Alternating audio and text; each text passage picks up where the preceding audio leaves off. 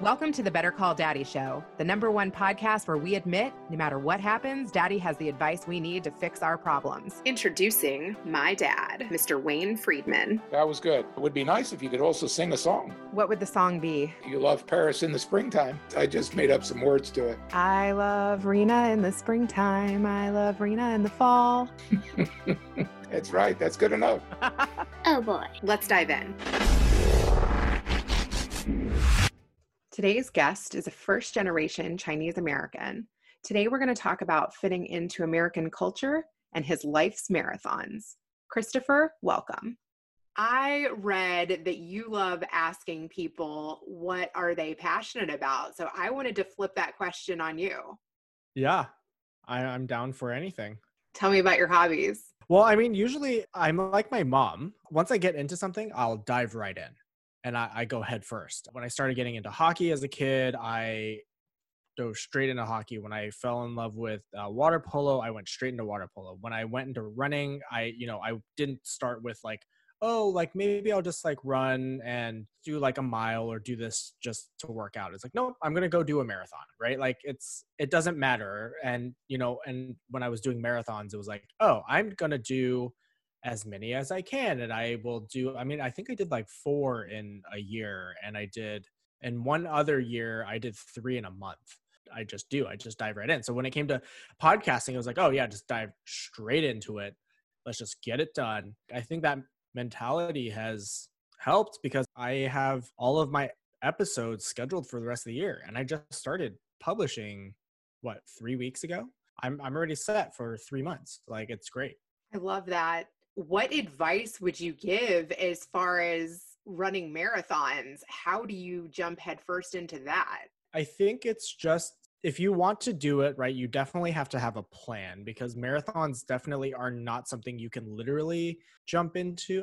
You can. It'd be painful, but you can. You can take the, How I Met Your Mother, Barney Stinson approach. And if you want to do it properly, I think you can train for a marathon in 3.5, 4 months. I love that you jumped right into podcasting, because I also jumped right in, but it took me months to publish. I was definitely getting caught up in perfectionism. Yeah, I was the other way. I was ideating for no joke, for 18 months. And in my mind, right, it was I need the right equipment. I need a good laptop, right?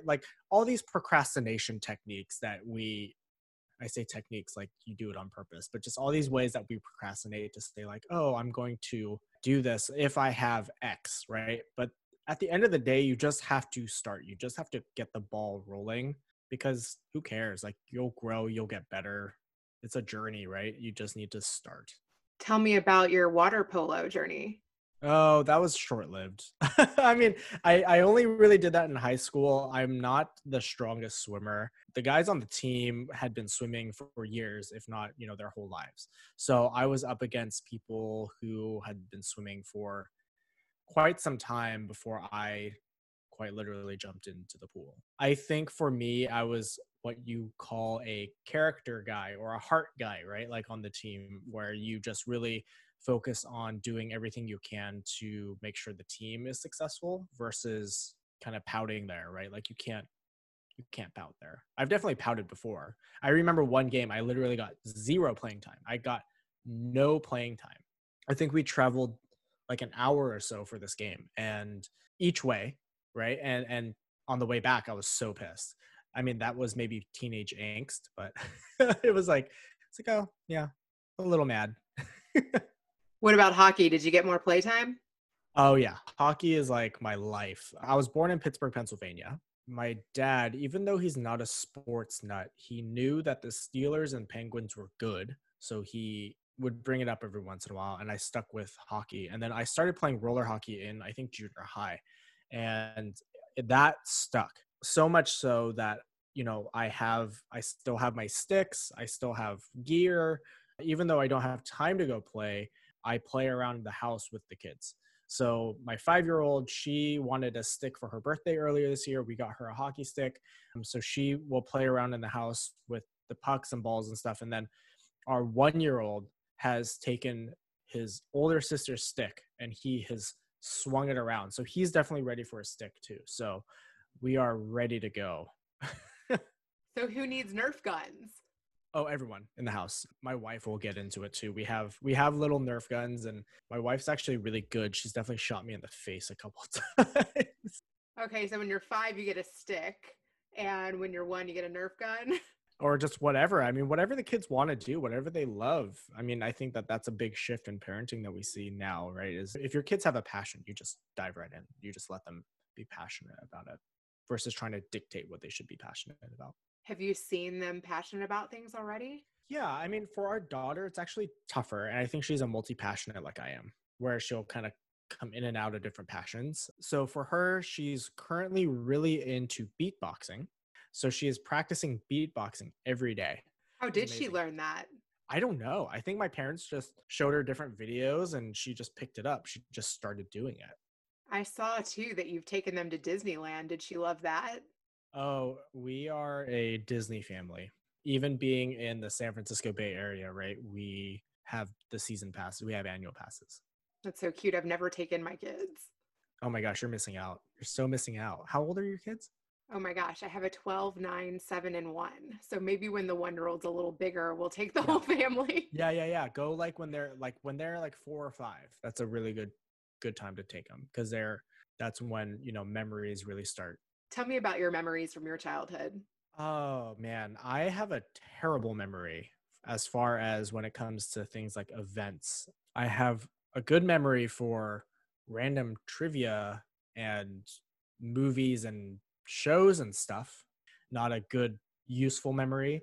But for my childhood, I remember it was interesting from the standpoint that I grew up as a first generation Chinese American and battling between the traditional Chinese culture that my parents grew up in themselves and trying to fit into a Americanized culture. And that only got exacerbated when we moved to where my parents now live in San Luis Obispo in California, the Central Coast, where compared to where we were before, which was up here in San Francisco, and going from very, very diverse to no diversity, where it's like 90% white. And so it was very, very interesting from that standpoint because all of a sudden I'm trying even harder to fit in. And I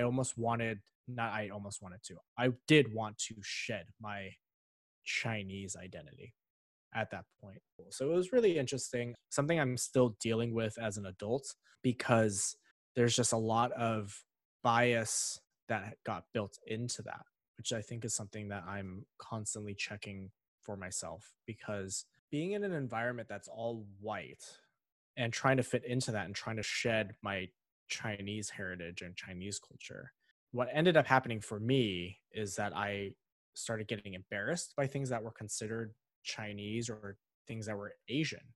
Even now as an adult, in my professional career for, over 15 years at this point, but I still find myself like meeting people who are Asian American or just even Asian and just being like, oh, I don't like that. And then I have to like catch myself and be like, wait, why don't I like that? Is that because I don't like them as a person or because I don't like them because of their race, because of what I grew up with, right? And so that is something that is that I have to deal with. That's really interesting. I can't believe you were the only Asian in your class. Yeah, I mean, San Luis Obispo, there at the time, I think when we moved down, there was like 45,000 people. So it's a small town, and again, primarily white. It's one of those situations where like, oh, you're ethnic, you're from a different ethnicity or race, so you must like own like their family must own a Chinese restaurant here in town, or a Japanese restaurant, or you're, something along those lines. I mean, they've gotten more diverse over the last, 20 years since my parents have moved down there, but yeah, it was really interesting. What do your parents do? So my dad is a nuclear engineer, which is why we moved down there. So quite literally, I mean, it's not a rocket scientist, but it's pretty darn close. He's about to retire, and my mom is a retired nurse. Her last position, she was the director of ICU at her hospital. So she's very used to stressful environments. Wow, that's so cool. Yeah, I remember, growing up with my mom, I would get hurt, you're a kid, you get hurt. And all of a sudden, I'd be like, Mom, I got hurt. And she's like, oh yeah, you're fine. Because she started in the ER.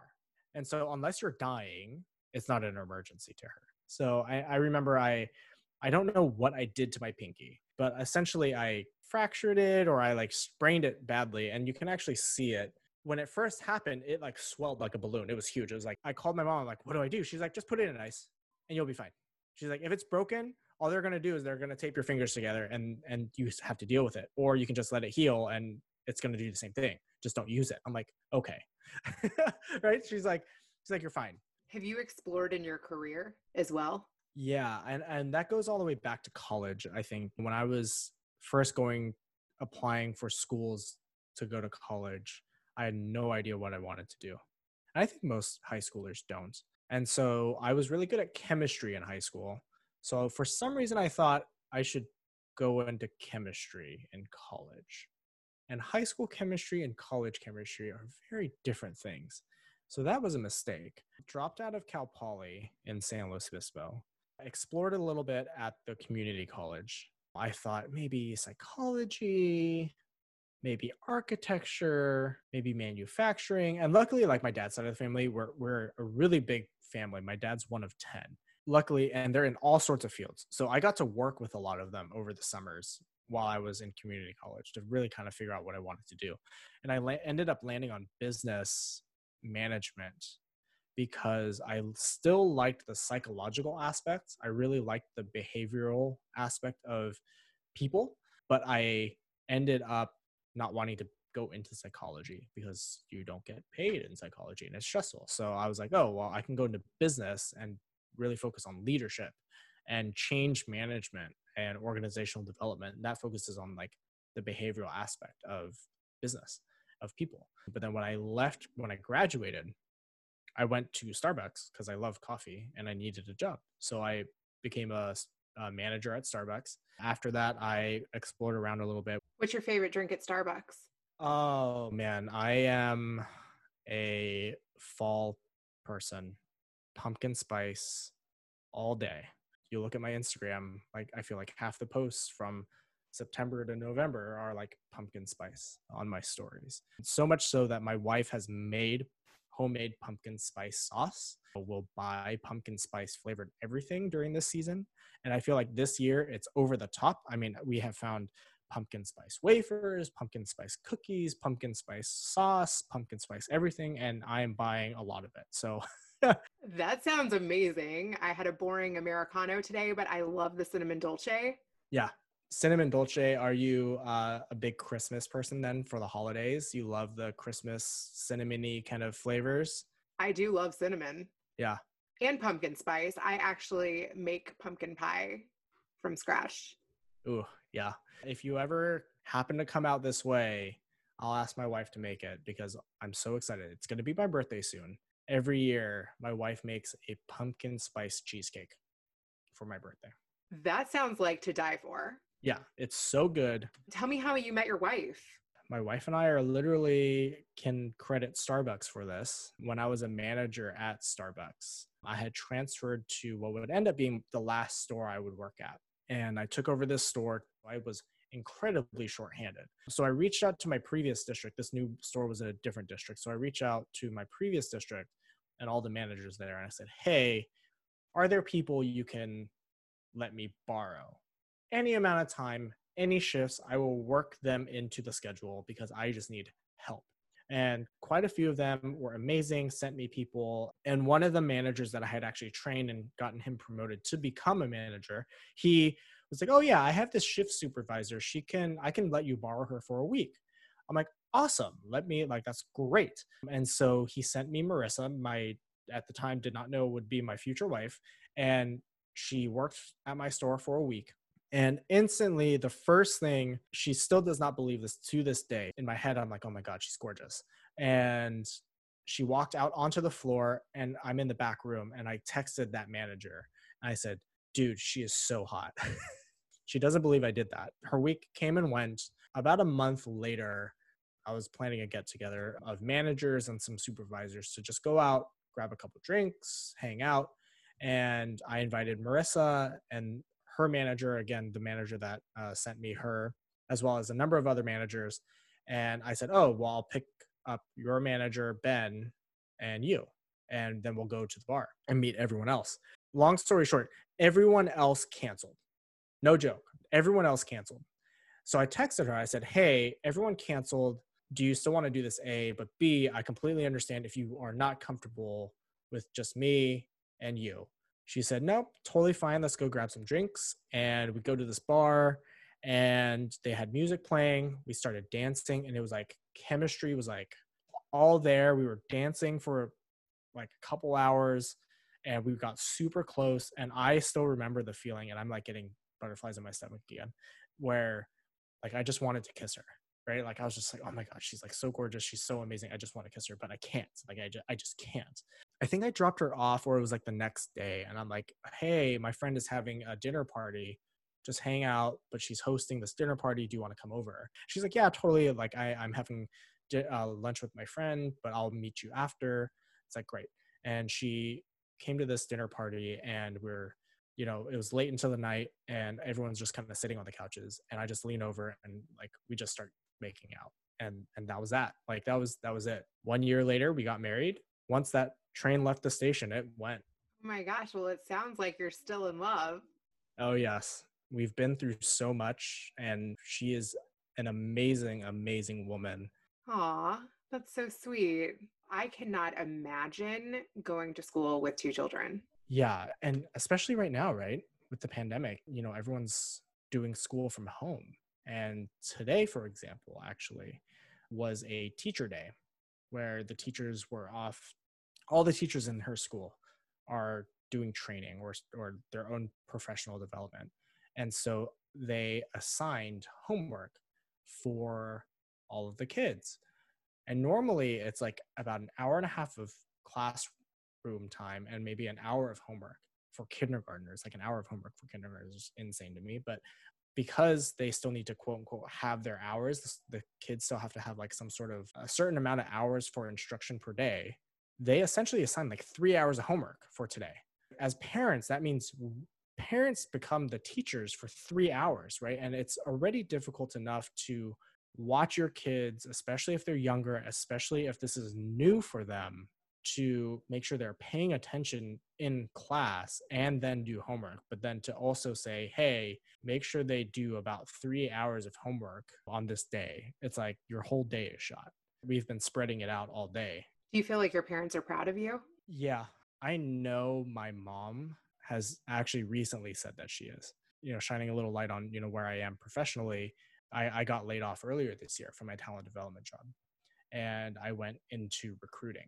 And my mom has even told me, she's like, yeah, my friends will ask me if I'm worried about my son, you not having a job. And I always tell them no. And they ask why, because Chris will figure it out. He has the ambition to figure it out. And I know he's going to make it work. I know my parents are proud. And I think that they won't come straight out and say it. And I think it comes from them being, from being immigrants and being Chinese. Like, that culture is not very forthcoming about emotion. Funny story about that is when I was in college, I realized that my parents rarely, if ever, said, I love you to me and my brothers. And so I made a decision in college. I'm like, I'm going to start saying I love you to my parents whenever I say bye to them, or whatever setting. And I remember that being very awkward at the start. They're being like, why are you saying this to us? Like, but now it's routine. I love that you got them to do that. Yeah. I mean, it's just something that I think maybe I needed. What's coming up for you? Talk about the podcast. Yeah. So I've got my podcast. It's called Leading People First, available on Apple, Google, Stitcher, Spotify. And really it's focused on the effect that leadership has on the employee experience. Because as individuals, we all devote so much time to work, right? At least a third of our day to work. And so it has a very strong effect on our personal life, right? As much as we want to say leaving work at work and our personal lives at home, that's just not the case. So the way that we can make individuals' lives better is really by focusing on leaders and them stressing and prioritizing people as individual people and recognizing them as a whole, not just them as people at work. And there's decades of study at this point that show that if you focus on the human side of work, you will have happier, more engaged, and more productive and more profitable employees. I talk with leaders from all over the globe, any industry, any level of the organization, because leadership can come from anywhere from bottom to top. So talking to whoever I can about leadership, and though especially those who are focused on people first before process and profits and clients. I release episodes on Tuesdays and Thursdays, and you can follow me on Instagram, Leading People First, and on LinkedIn, Leading People First. Love it. I actually could send you so many people if you're interested. You did tell me that you're booked through the end of the year, but maybe I'll just make a couple introductions. Yeah, I would love that. Even though I'm booked the rest of the year, that's just my publishing schedule. I'm completely open to conducting the interviews, and as long as they're okay with the interviews being released into the new year, I'm totally down for it. Cool. Well, thank you so much for connecting. This was amazing. Yeah, this was a lot of fun. Thank you. Thanks for letting me ramble for an hour. Let's hear from my daddy. This is a story about Chris. What's very interesting is that you can see the correlation that you can't assume things. You have to be able to experience them. He comes from a very large family. He comes from very two intelligent parents, but he also learned that he tried certain things out that he loved and was passionate about. He tried other things he didn't see that he was so good at, but wanted to be part of a team and root the team on and play his role. He also figured out that just because he was good in chemistry, that you can want to major in that in college from high school, and it's not the same. It can be quite different, and again, exponentially tougher, and you have to really have the passion for it. He didn't have it, but he did find out that he likes to be with people. He likes to be where he can obviously be able to stand on his own 2 feet and be able to make a living. So if you want to go into understanding people and their nature, just doing it in psychology, there's a lot of people take psychology classes. I've taken psychology classes, but I took psychology classes to gear me towards business, because when I went to school, I majored in engineering and business and in psychology as well, and pre-law classes. And you'd say, well, Wayne, what the heck? You just undecided on what you want to do. On the contrary, being diverse and having many different experiences and many different tools to work with, you are able to pivot and adjust to life maybe much better than those that just study one thing or do one thing. And after being out of work, he says, hey, what I'm really passionate about is understanding the psychology of people, but towards the leadership in business. And now he's even going to do a podcast where he's going to actually use all of his experiences and be able to show that he can help people and be able to have people in the workplace better coordinated, where they can be more productive and where they feel like they're part of whatever network that they're in. Isn't it funny how Marvin, Rose, and Wayne, part of Metalite's business for over 45 to 50 years, we treated our employees if they had problems. We took a personal interest in their problems, whether it was a sickness or whether it was if they needed to borrow money or whether they had to take a little extra time off and swing where we'd have a vacation schedule based on when people could really go and not where it was just mandated when you go, having our family picnics, having our Christmas parties, having where we would sing together and where we would work together. And as you know, your father worked hands-on right with all of his men, and where my dad also took a personal interest in everyone in the company. And by doing that, you then create a family environment where everyone is plugging together and feeling part of the network and being part of the team, and that we all play our part to make the enterprise a winner. Today's episode is sponsored by Rin 10 Media. If you want to look and sound your best for a podcast of your own, you want to get in touch with Rin 10 Media. When I first contacted them, Better Call Daddy was just a twinkle in my daddy's eye. And now, only after a couple months in, we're at like 50 episodes. Reach out to info@ren10media.co.za and use the subject line, Better Call Daddy. Now you can subscribe on Apple Podcasts, Google Play, Spotify, and tune in. Add Better Call Daddy podcast on IG at Rena Friedman Watts on LinkedIn.com. Thanks for listening to the Better Call Daddy Show.